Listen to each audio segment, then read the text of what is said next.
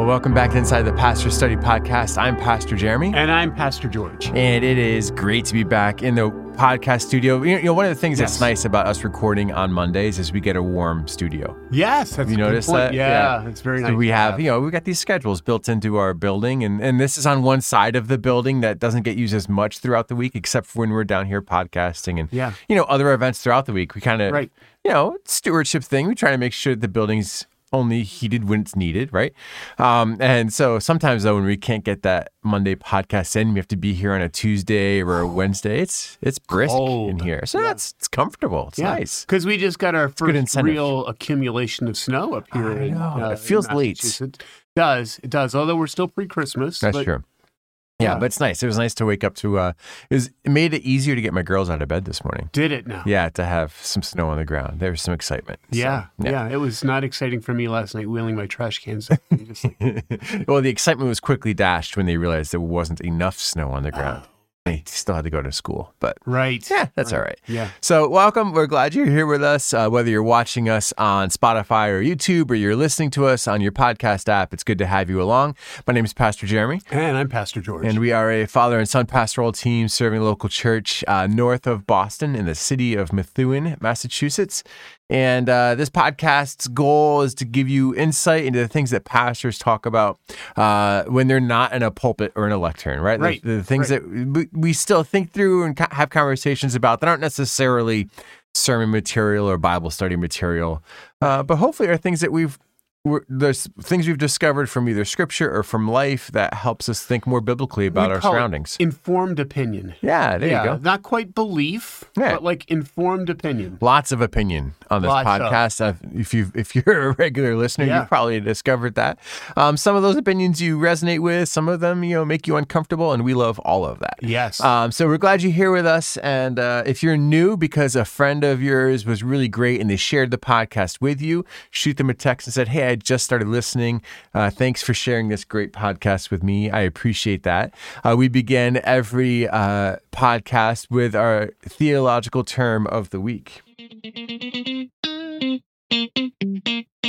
The theological term of the week. The theological term of the week is sacerdotalism. So, sacerdotalism. I think sacerdotalism. I don't know. I don't know this for a fact because this is a language we use as pastors. But I would say that most theological terms that we use are ones that people have probably heard at some point, but don't necessarily know the full definition of it. And I'm willing to bet that sacerdotalism is not a term that most of our listeners have interacted with before. Yeah, some people just turned and stared at their dashboard, at their Apple iPlay in their car and said, "What's he talking about?" Yeah. I'm not even sure I can spell that properly. I wrote it in my notes, and there's a lot of blur. It's kind of a lot of blur. I noticed that. Yeah, sacerdotalism. Yeah, and so here you go, sacerdotalism. We're in the section of terms, if you will, that deal with ecclesiology. So we're talking about the church. Yeah. And how the church. I said that ecclesiology is how the church relates. Polity is how the church relates to itself and how it finds common ground. And sacerdotalism is a system of church polity, if you will, that the word we used last. It's a system that defines itself around a priest and around those things that make people sacred. Okay, so as kind of a low church, as far as low church background, as far as our liturgy goes, there's a high church and low church, right? Yes. Have we talked about this yet? High church and low church in liturgy? We've referred to it a little bit. But so I'll clarify that so that I can finish my thought, right? Yeah. So high church is, traditions like Catholicism, but also in the Protestant world, like the Anglicans or the Lutherans, or the I don't know, there's others, but those high liturgy churches where you think of them as more rigid. There's a lot of robes involved and set prayers, and the service is going to follow a very specific pattern. from week to week and from year to year. Right. When low church would be more like, if you think about your typical non-denominational church, or, something we have, like maybe you got your pastor in jeans or a suit. Or a suit, right? Yeah. Even that, or like, whether you might have your worship through piano and organ and choir or guitars and drum set, but it is less formalized than a high church view, where you'd have like priest, altar boys, confessional, rosaries, things like that. Like there could be, you associate more of those with the high church movement. So specific prayers, specific actions, specific church calendar. Mm-hmm. You're going to celebrate certain things throughout the calendar year on a moving basis in a sacerdotal or in a high church experience. Yeah, because there are high church experiences. They're not necessarily sacerdotal. So that's what I was getting at. So so sacerdotal would be more on that Catholicism side of the high church experience. Yes. Right? Yeah. Where like an Anglican church, would you say an Anglican church would or would not be in that category? So this is fun, right? Because I know of Anglicans who will use like prayer beads and stuff like that. That's like a difference. I'm not sure that they would necessarily have like a confessional booth or a priest. So if there are actually high church and low church practices of the Episcopal and Anglican community. In fact, there are even some Anglican churches where when you enter the church, they usually have a sign that says, just a very small sign that usually says, we practice the presence of Christ, which is an Anglican way of saying our communion service is a full transubstantiation service. Okay. So we'll get into that a little later. But so you have high church, you have low church. Most people don't realize that the average Puritan, we talk about Puritans here in New England, that the average Puritan did not leave the Anglican church, or they didn't leave the Anglican church. They stayed within it. It's a small faction of Puritans that came to New England as separatists and as Congregationalists. The average Puritan actually was a member of an Anglican church, and his effort was to purify or make lower, really, to remove the trappings, to remove the high church aspect of the church's liturgy, the Anglican liturgy. So there are many low church Anglican churches. Okay. Right? And there are many low church Episcopal churches. What you will have with both the Anglican, with low church, high church, Anglican/Episcopal movements, and I'm just going to use the word Anglican here from this point on, because the word Episcopal is the word that we Americans attach to the Anglican Church, because once we declared independence in 1776, it's hard to call it the Church of England anymore. It's hard to be called the Church of England anymore. Yeah. So there's an exception to this rule, right? But generally speaking, Episcopalians and Anglicans are the same. Right. There are some distinctions, but overall, like there's actually a contemporary change that takes place in that church. Right? Yeah. Because the Anglican Church, the Church of England, has pretty much taken the same very liberal perspective as the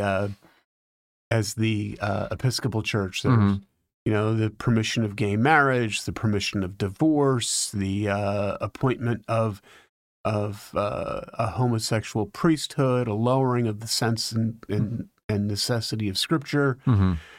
All of that exists, but what's happened, very interestingly enough, is that a church in Kenya, the Anglican Church of Kenya, think that one through. This is an African country.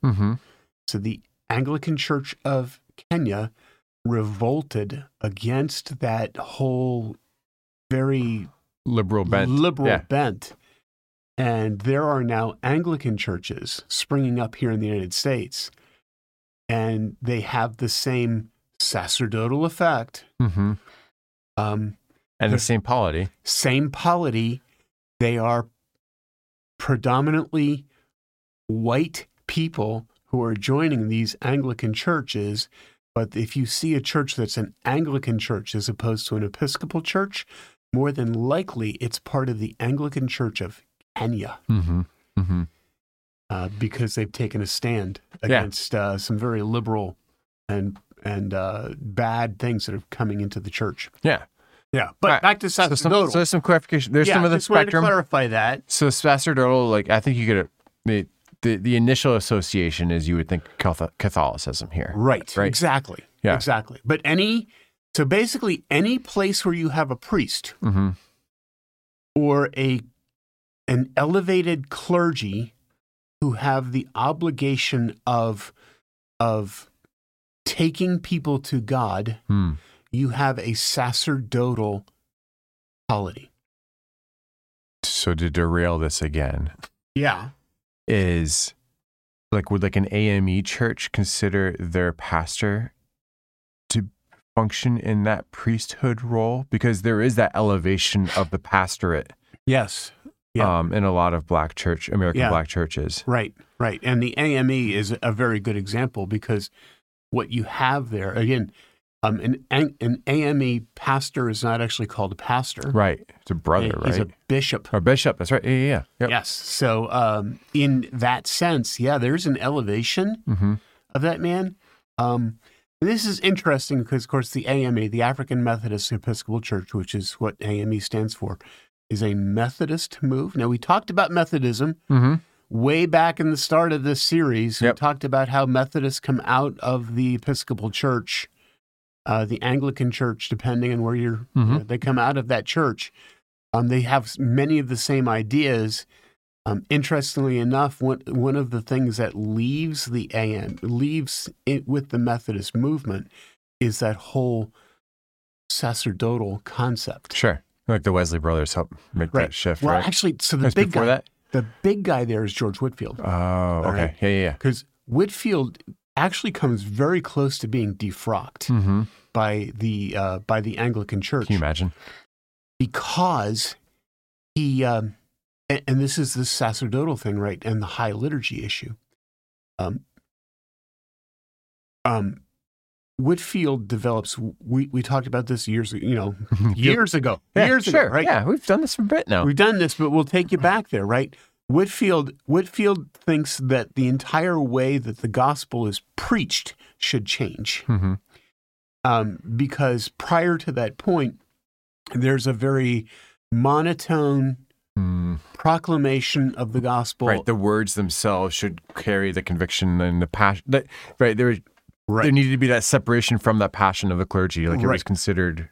Right, and the clergy would teach.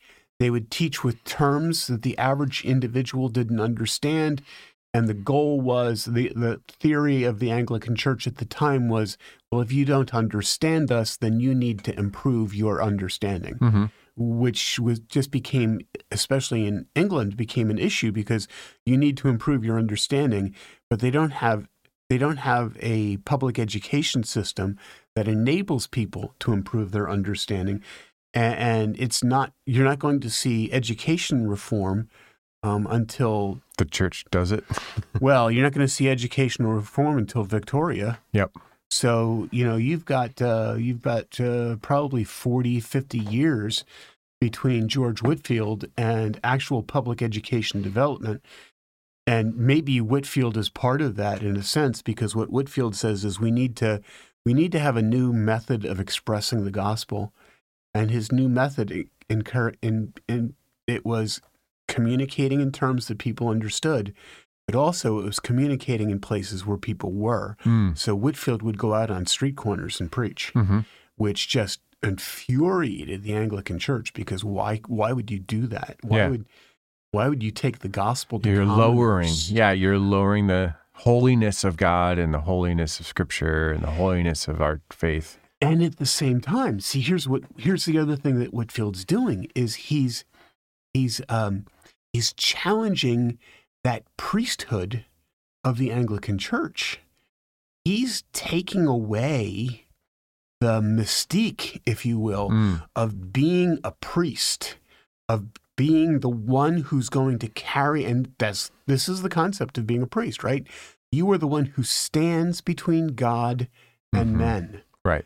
And the Anglican priest stands between God and man, and he communicates to God. Now, we Roman Catholics, same thing, right? Right. You're standing between God and man.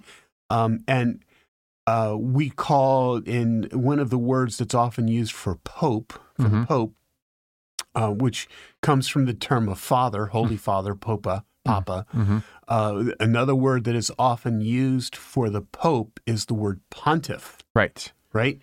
And a pontiff is actually a Latin word for bridge. Yeah. Which is different than the defendant. Right. That's what I was thinking of. Right.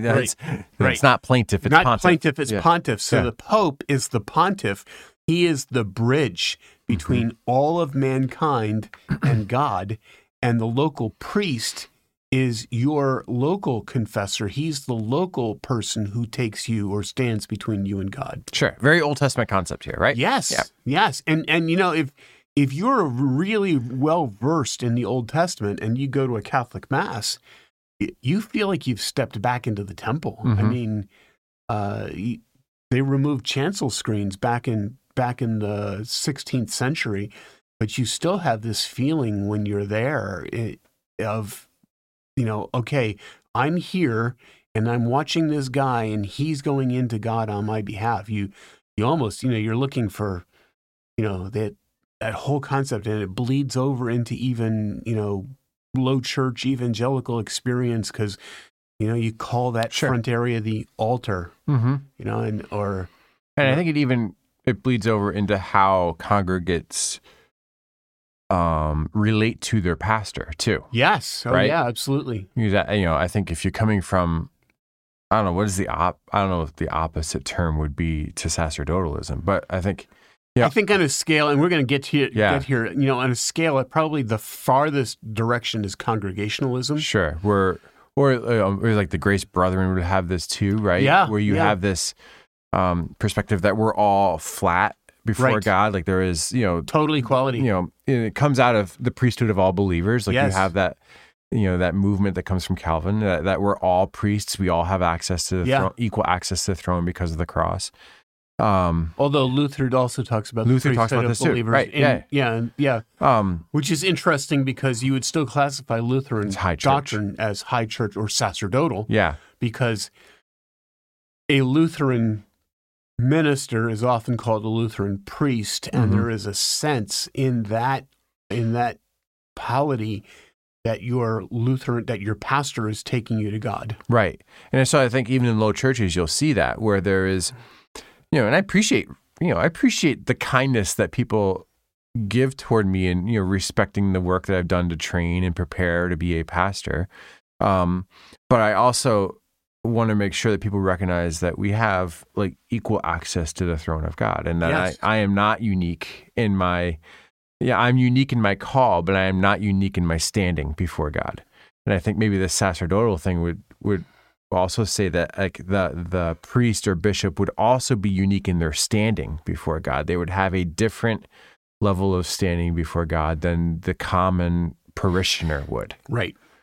We would say that as pastors, we take people to God as comrades, right, rather than taking people to God on their behalf as fathers, right? Or as bridges. We're not. It's the difference between Exodus 19 and Exodus 20, where all of Israel is standing before God in Exodus 19, and the response of Israel is to say to Moses, "This is just too scary, Moses. You go and talk for us, and whatever God says, we'll hear and we'll listen." Right. I think the problem with sacerdotalism is actually very much wrapped up in that whole Exodus 19:20 understanding, and that is, Israel says, whatever God says, we'll hear, through you. But once you have that mediator, you also have a lack of responsibility. And I think you see that in a lot of sacerdotal churches. It's kind of like, I don't have a relationship with God. I have a relationship with my priest. Now, if you're coming from a sacerdotal background and I'm offending you, I'm sorry. This is my perspective. I think that there's And you may not have that perspective in your sacerdotal experience. You may actually fully grasp your personal relationship with Christ, and your priest isn't necessarily doing more than assisting you or walking alongside of you in that. But I think that a great many people react to that sacerdotal experience kind of, all right, well, the system you go is talk set to God. I'm going to stand here, and what happens to me here is fine. Mm-hmm. You're the one that's going to fall for it. Right. That's really the way the system is set up, and it takes some gumption to be able to step into that and say, no, I'm going to own this process myself. Right. Right. Whereas in our low church movement, like we're trying to explain to people that we all have personal ownership of our walk with God. Right. Right. And that, everybody needs to lean into this, and you all need to, we all have equal access to the throne because of the Holy Spirit. He is our high priest. So therefore we all have equal accountability before God too. Sure. And we also have equal access. It's the concept of Hebrews 4 that says we come boldly before the throne of grace. Mm-hmm. It's God's invitation not to a priest, but to the entire priesthood, to all of us who are called by God and have been named to sit by and bear His name. Mm-hmm. We come boldly into His presence. Oh man, I'm thinking Hebrews just has a lot to say about priesthood, doesn't it? Yeah, it does. Hebrews 9 also has that same concept. Yeah. So I think this term is going to be important because we're going to unlock some other things in future theological terms of the week. Do we feel like we've defined this well? Like I think so. For the average person who's listening to this podcast, they're just hearing sacerdotalism as a priest-based faith. If you want a simple way of doing it, it is a polity that is polity or church government that is priest-based. There is somebody who has the responsibility of mediating and carrying grace to you. Yeah, I remember when I pastored in New Jersey, which is a very Catholic. Well, the area I lived in, New Jersey, was very Catholic. People who were not associated with church or were loosely associated with churches, when I met them on a professional basis, would call me father. Yeah. And I'm like, no, I'm a pastor. It's different, right? But I stopped resisting that for a lot of those folks. It would grate on me, but I would stop. Yeah, because I understand. Thanks for the respect, but this is different. Yeah, it's interesting. What's crazy is there have been times in my life when I have gotten more respect from people who come from sacerdotal backgrounds and are outside of the church than I do from the people congregants who are in your who are in your congregation. Sure, because just grown up differently. Right. Yeah, it's an interesting thing. So all right. So for those of you who are great listeners to our podcast, this is kind of one of those cliffhanger theological terms, right? Yes. It's a good bridge term. It's a priestly term. Yeah. Bridging kind you. Of pontificate. It's a good bridge term into some future conversations to help clarify, I think, actually important distinctions. I'm looking forward to getting into some of these conversations that are coming in future episodes, because I think that there is a lot of confusion in some of these upcoming words, right? For the average congregant in a church. So looking forward to getting to that. But for now, sacerdotalism, it's a priest-based polity, right?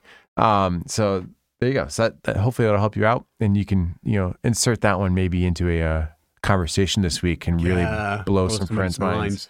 That's our theological term of the week. The theological term of the week. So, we're chatting about what to talk about this week. There are always great topics, and we hit some just accidentally sometimes, and others that we plan on. Usually, we don't do a lot of planning, to be honest. But the conversation, because enough happens in our world where it's like, hey, that would make a good episode. Sure. And there are a lot of episodes that have yet to be recorded because we just forget. Yeah, that's true. I try to write them down, but sometimes, they'll come back around. Yeah. But this weekend, I did something kind of silly and crazy. Stupid. So I'm training for a race in January. Big race. Yep. It's called the Dopey Challenge. It's the most aptly named race in history. Yes. And I think I've talked about this before. And if you're part of if you're part of our actual congregation, then you're aware of this one. But a Dopey Challenge is a race at Disney where you run on subsequent days. You do a 5K, then a 10K, then a half marathon, and then a marathon. So it's 4 days in a row, those 4 races. And right. I did this back in 2020, right before the whole world shut down, and it was a cool experience. But the marathon was miserable because it was almost a 90-degree day and outrageous, incredibly humid, and I suffered but finished. And so I finished that race, and I thought like I could do this again. I should do this again someday. And then pandemic happened, all these other things, and so my phone is making weird noises. Imagine. Interesting. Wow, it's interesting. All right. Don't know what that came from. Anyway, so sorry, At least we don't have people running lawnmowers. That's true.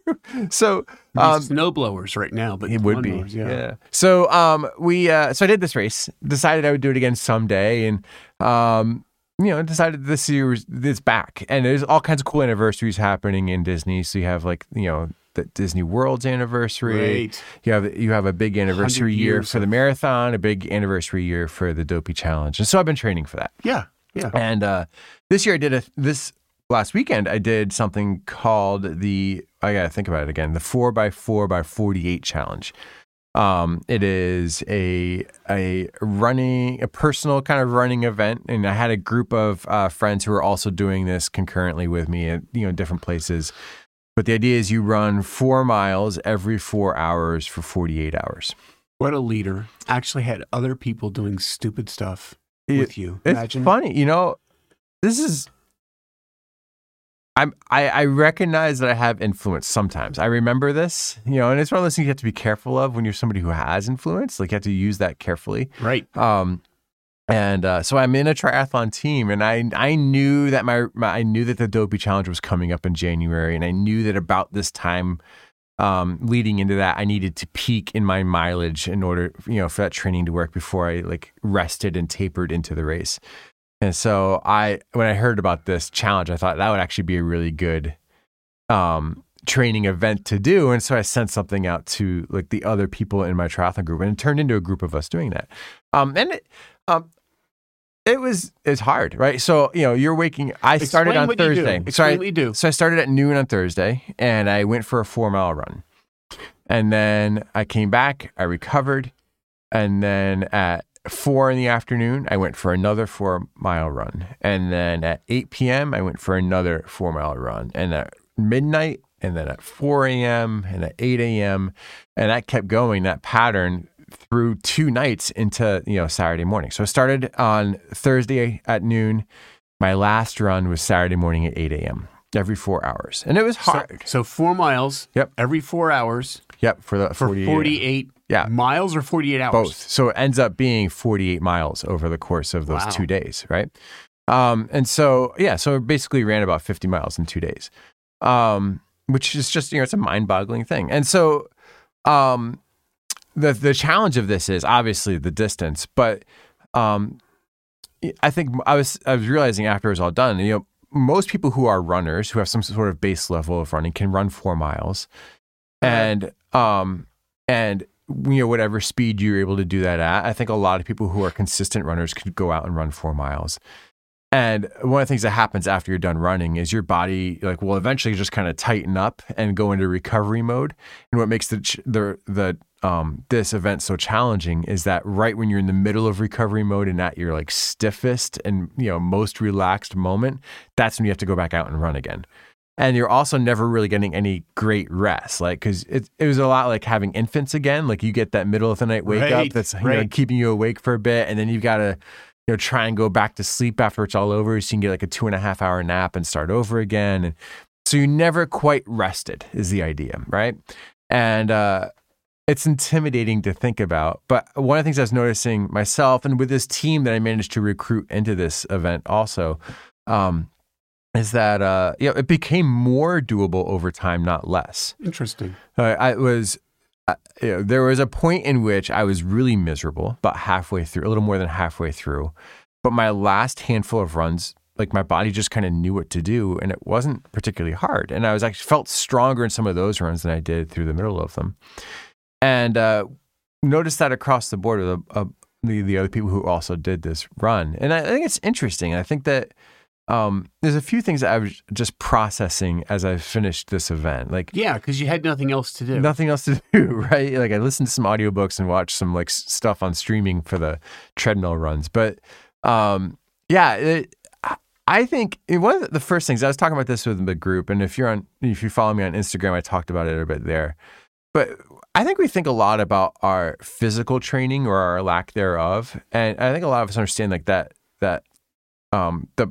the need to continue to do that with frequency, right? Like it's one thing to show up at the gym and lift some weights once and go back home and never lift again. And most of us know that we're not going to suddenly become like Arnold Schwarzenegger because we went into a gym one time. Right. Like you've got to go with frequency in order for that to work, right? Exactly. So physical training is of some value. Yes. I heard a famous guy say that once, and I actually read it. I didn't actually hear him. Yeah, you didn't hear him. He was, So but I think most of us recognize like there's a need to do that with frequency. Yes. In order for it to take and actually do something in our lives and be strong enough to continue to go.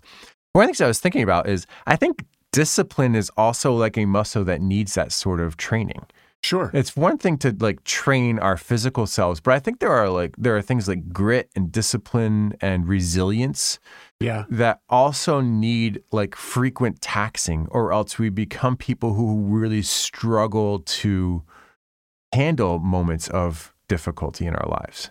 So this is kind of the difference between habit and discipline in some ways you're talking. Yeah. Because I know that we talk about, for example, we're coming up here on January 1st, new calendar year. Mm-hmm. People will make resolutions. One of the resolutions that people will make is, I'm going to read through the Bible this year. Yeah.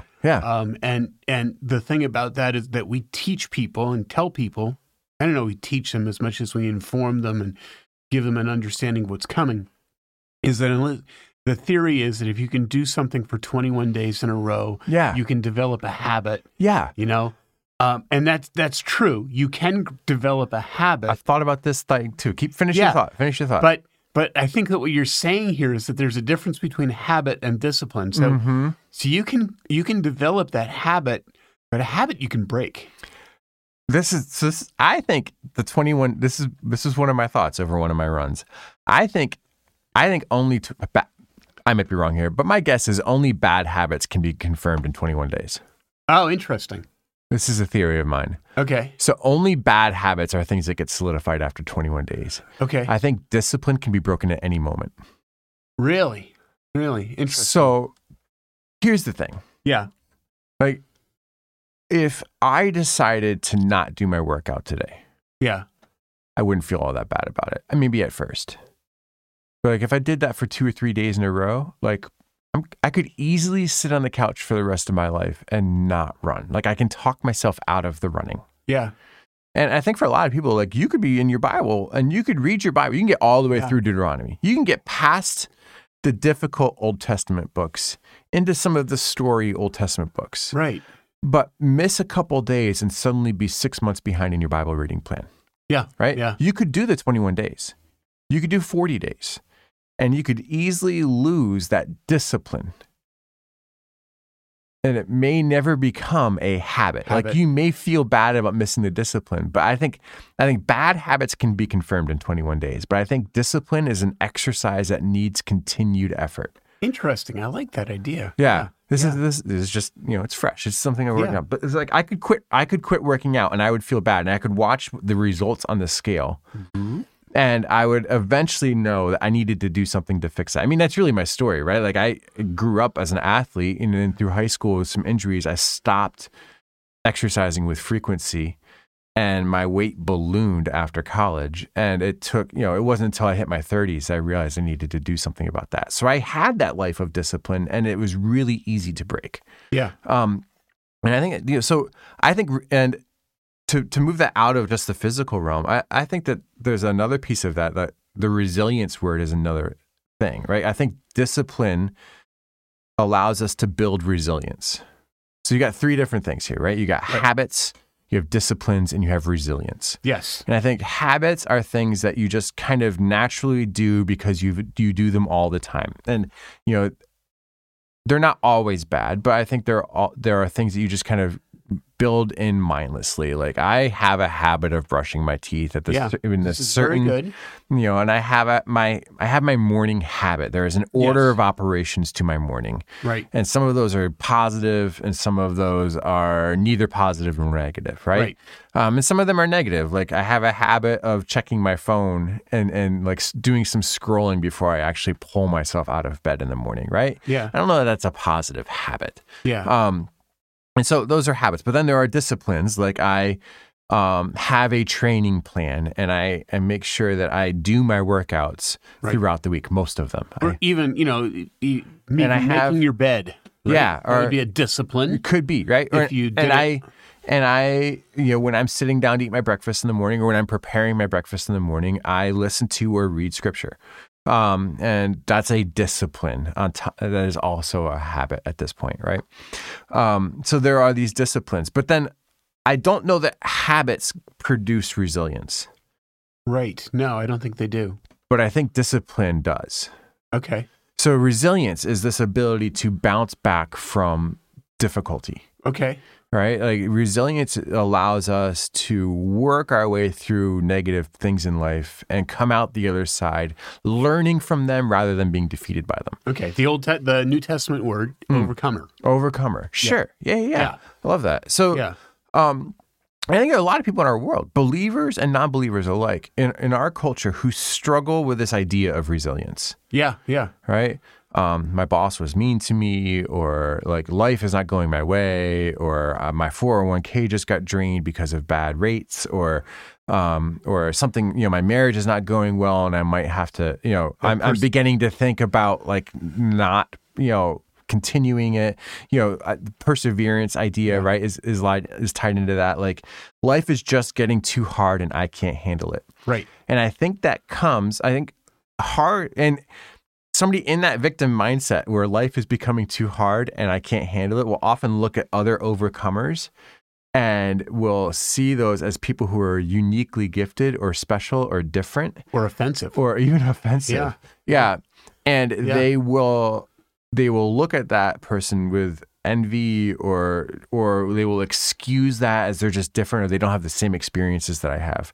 And I think all that's false. We all have difficult experiences. Yes. We all live in this world of sin. We all live in a world of brokenness, broken relationships and broken environment and broken and just brokenness in general. Sin impacts all of us. And I think what makes people different is their resilience. And I think discipline leads to resilience. These are things I'm processing. What do you think about all this? I like that. And just, making an application of that. I mean, so one of the things that we see as pastors is I think that there are folks who make church attendance a habit. Right. The problem with that is it's a habit, and therefore if something comes along that they don't like, something, maybe there's a conflict with another believer at a local church, or even just a conflict with another event. Like I have church and I have this other thing to go to. Yeah, soccer. Yeah, and I'm just going to go to that instead now because right. It's just it's just beautiful day. Yeah. It's great. Go out on the boat, go play golf. Yeah. Right. So you have a habit, but then what happens is because it's only a habit, and because it hasn't become a discipline, then those things come in, those beautiful days. I'm going to go out on the boat or whatever, and all of a sudden you've now broken your pattern, you've broken your habit, and now you fall out of it. Yeah, but discipline on the other hand is saying, I need to be in church. There's an element of conviction involved in a discipline. Because if you're convicted of the necessity of being in church in this particular situation, you're going to follow through on that discipline. And when difficulties arise, you don't find yourself derailed. Yeah. It's the derailment. It's like you said, that's resiliency. Yeah. I think that's a key issue. It's not like it's not like you've been You've been derailed. Now you've got a couple weeks off. Now you've got to rebuild your habit. Mm-hmm. And church attendance, Bible reading, prayer time. Yep. Those shouldn't necessarily be habits. They should be disciplines. Right. So that and you've got a discipline over a habit when a hard thing comes. Mm-hmm. When you get a tester, like, like this event for me this weekend was a great test of how my training has been going.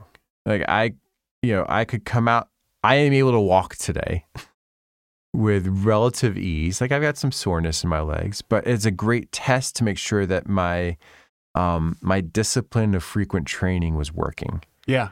And I think that like in our personal lives or in our faith, like there are moments that come into life that are testing moments where we get to see if our disciplines are working. Like if they are things that we can trust and rely on for future moments.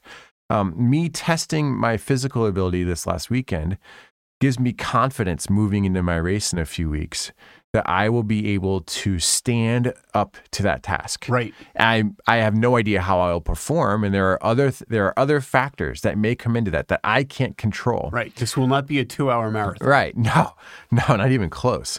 But I know that I will, having passed this momentary test, I can look forward to a future test with confidence. Right. Right. And I don't know that, with just a habit of occasional running without any kind of testing, you may get derailed in a situation like this instead. Like I could hit a race having never been tested and fail in that race. Like I could not finish or or get hurt or something like that. And I've seen that entirely like move people entirely out of this sport. Right? Yeah. And I think the same thing happens in our faith. If we don't have this discipline and instead we have these habits of just, I'll go because I've grown up in church and it's not something I'm consciously choosing and prioritizing. Then when testing moments come, it derails us and we're not able to stand up to that test and it pushes us entirely out of pursuing the faith. Yeah. Right? Yeah. Yeah. Interestingly enough, just putting a Bible spin on it. This is not a Jesus juke. This is actually I appreciate that. That's because right? I think we've talked about this a lot. Like all truth is God's truth, and I think we should be able to do this.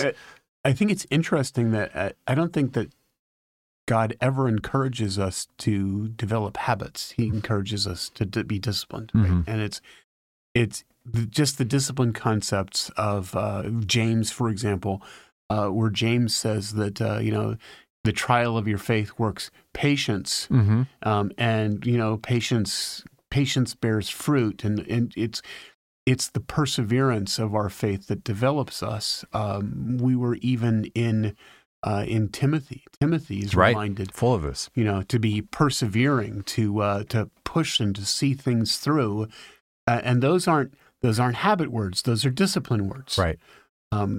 They're conscious, frequent choices to pursue difficult things because that are based on your convictions, right? Like, right. Because I love Jesus, because my life has been transformed by the gospel, I'm going to choose to prioritize the things of the Lord in my life. And when I choose to do that, it will bear fruit. So here's another thing, right?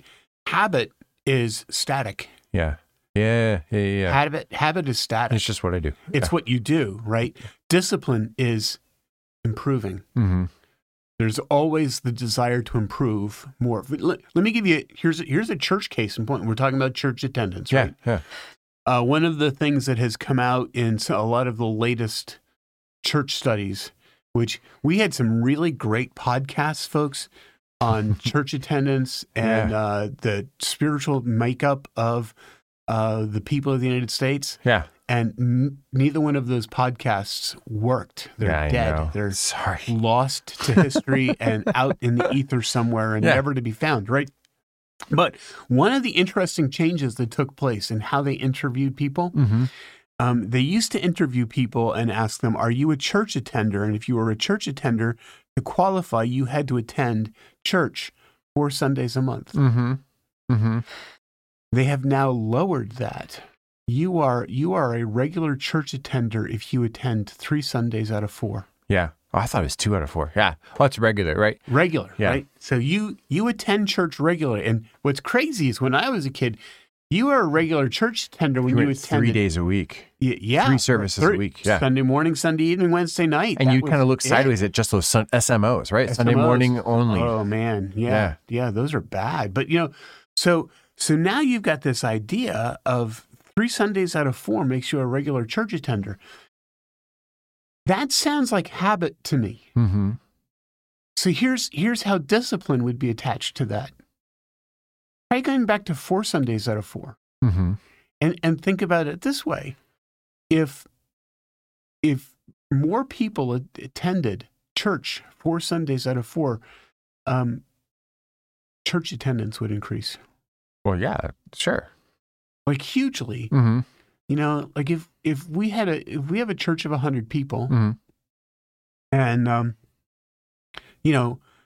once people are regular attenders 3 Sundays out of 4, you know what that means? It means on any given Sunday you have 75 people. 75 people in church. Yeah. Right. Yeah. Because 25 of them are in their fourth Sunday. Yeah. So you would actually increase church attendance by 25% just by showing up 4 Sundays out of 4. Mm-hmm. And this isn't crazy. So here's the derailing thing, right? Here's the difference between habit and discipline. We fully expect people to go on vacation. Mm-hmm. Right? Yeah. It's a good thing to come apart, to go on vacation. We're going on vacation. Going in January. Yeah. You run a long way. Exactly. Yeah. We probably should do a podcast ahead of time for that. But, you can expect a hiatus in January. Yeah, either way. We'll surprise you. You'll find out. Yeah, right. So, I mean, we all expect you to go on vacation. Mm-hmm. Here's the difference between whether you have a church habit or a church discipline. What do you do the Sunday you come back? Mm-hmm. We have a guy in our church who just got back from a business trip to Japan. On a Saturday. Saturday night at 8:00, he got back from his business trip to Japan. He was here yesterday morning setting up and doing stuff before church started. That tells me he has a church discipline, not a church habit. Mm-hmm.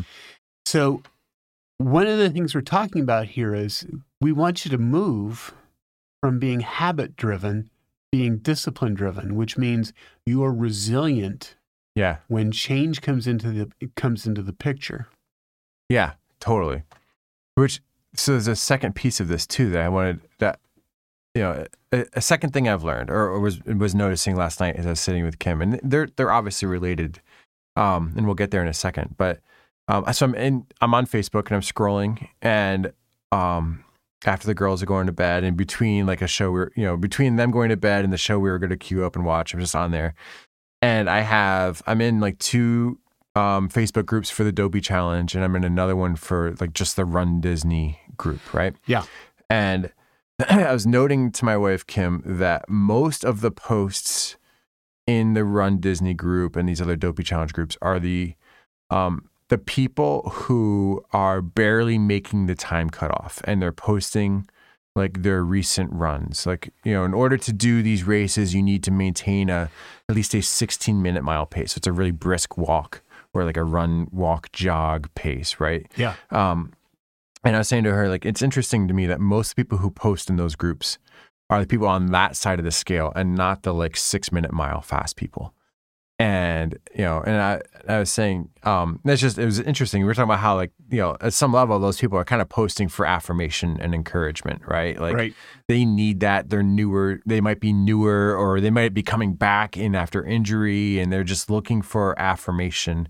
But I was telling her how, in my group that I was running with, in this challenge is we're like, we had a running thread of We had a thread on a different platform, and I was probably the slow guy in that group. In that group are, the one guy in that group is the fastest American long course triathlete in the United States. Wow. In his age group. And then I have another guy who's, travels all over the world to do these Ironmans. He did like 5 or 6 of them last year. Like it's just insane athletes, right? And so my time to run this for, I think my fastest like segment was in the high 30s, and my slowest segment was in the high 40s. And these guys are doing this in the mid 20-minute range, doing 4 miles, right? Wow. So just blazing fast. And a lot of people are in that pace range. I was telling Kim, I felt slow. And as I compared myself to these other athletes, I was like, man, I am much slower athlete than they are. And she looked at me, she's like, you still run like sub 10-minute miles. Like this is crazy. Yeah. You're not slow. Right. And I was just thinking about this comparison range, right? Like you have, a group here who is excited to just be making the time cutoff. And then I'm somewhere in the middle, this other group of people who are world-class athletes. And you can get wrapped into comparison, and it can really, another scriptural principle, it can really like rob joy from you. Yeah. And it can take away the sense of accomplishment from the exercise of this discipline. And you can lose the joy that comes from that because you're looking around at other people rather than what you've accomplished. But one of the beautiful things about this group is we all went through this challenge together, and today we're all sore. Whether it's the world-class guy, he was posting about how sore he was, and I'm sore, and we've all kind of like worked through that at some level. And there's just a great value in completing the discipline together, even though we were at different places. Yeah. And there's a lot in that idea too. Like we can get lost in the comparison of where we are in this process of discipline and resilience. And, even in our faith, we can get lost in comparison on like this person's always at church and I just feel like I'm not like, the same level as they are. That person's an elder and I'm just barely like, or, if you knew my backstory, then you would know like, I can tell that story too. Like, athletically, I used to be fat. Now I'm like less fat. Like, and we can do these things, and we can rest on who we were, or we can talk about what God is doing in our lives and the things that He is teaching us in our moment of resilience, and we can share. Yeah, because we at least share the same discipline. Yes, we can encourage one another wherever we are in this process. I don't know. I like that. I like that. So here's another thing that comes out of it. Discipline requires some stress, which this is a topic we should talk about someday. And that is, I think we've touched on it a little bit, but the whole concept of stress. Yeah. We live in a culture where we're trying to avoid that as much as possible. And it's not good. Yeah. It's actually good to embrace some stress in your life. Yeah. You need to be stress tested. It builds your discipline, right? But what I like is that the statement that I latched onto in your statement there was, "You're all sore today," and that's cool. What you have in common is the soreness. Sure. It doesn't matter if you're running a 16-minute mile or a 5-minute mile. What you share in common is A, you cross the finish line, and B, you're all hurting. And wouldn't it be cool if we just had a Monday morning group for post-church experience? That'd be fun. The Monday morning church group, which is not about I'm okay. If you're okay on Sunday morning, maybe you weren't disciplined on, or if you were okay on Monday morning, maybe you weren't stressed or disciplined on Sunday in your spiritual walk. Yeah, interesting thought. Yeah. And there's, we're talking physical and we're talking mental in some spiritual ways, and all those things tied in there. Spiritual discipline, absolutely. Stress it out a little bit. Yeah, it's good, and I think maybe that's the landing spot here, like because we could talk about spiritual disciplines all day long, and sure. I think there was a time in my life where I avoided spiritual disciplines because I attached those to a type of church or a church movement that was different than mine. Almost sacerdotal. Right? And I think about like these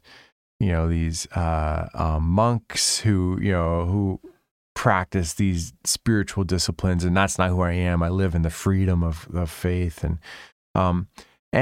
man, I love that the gospel gives us freedom of expression of our faith. But I think a lot of us rest so firmly on that freedom of expression that we don't actually express anything. Right. And we don't actually create patterns of discipline that give us resilience, that allow us to persevere through hard times. And then we end up on this sandy soil. I'm just going to link all of these thoughts together from the New Testament, right? We end up on this sandy soil and we get wiped out. Because all we have are habits. All we have are habits. And I think, the encouragement that I have come away from with this weekend, aside from feeling more prepared for a race, is also the encouragement to continue on in these spiritual disciplines that have been foundational for my own personal walk with the Lord. And recognizing that those spiritual disciplines have allowed me to persevere through some very difficult circumstances in my life. And I think they have also allowed me to be prepared for upcoming spiritual challenges that may be before me. Yes. And those may not be on the calendar. And that's the nice thing about a race, is I can calendar those things. Yeah. And I can't necessarily calendar when I'm going to encounter spiritual difficulty in my life. But if I get tested with some frequency in my spiritual walk, and I can make sure that I am testing my spiritual disciplines with some regularity, then I can move forward in my spiritual walk with confidence, knowing that when the test arrives or when the difficulty arrives, that I can stand under it. Yeah. Yeah, absolutely. And that's the power of walking closely with the Lord. Yeah. It's the power of discipline. Yeah. So just some thoughts. Good thoughts. You don't need to go run 48 miles this weekend. No. If you're capable, it's definitely an event worth trying. Yeah. If you're a runner, I highly encourage doing something like this at some point. But more importantly, friends, get into your Bibles. Yes. Don't wait for January 1. No.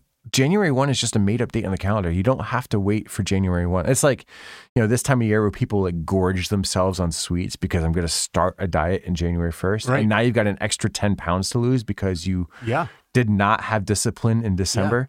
Yeah. Start now on this stuff. Don't wait for an arbitrary date. And then start practicing some discipline and see if that doesn't prepare you better for difficult times. Absolutely. Great. So there's some thoughts. Thanks for joining us today. I hope you have a good week, and we'll see you back here next week, everyone. Bye.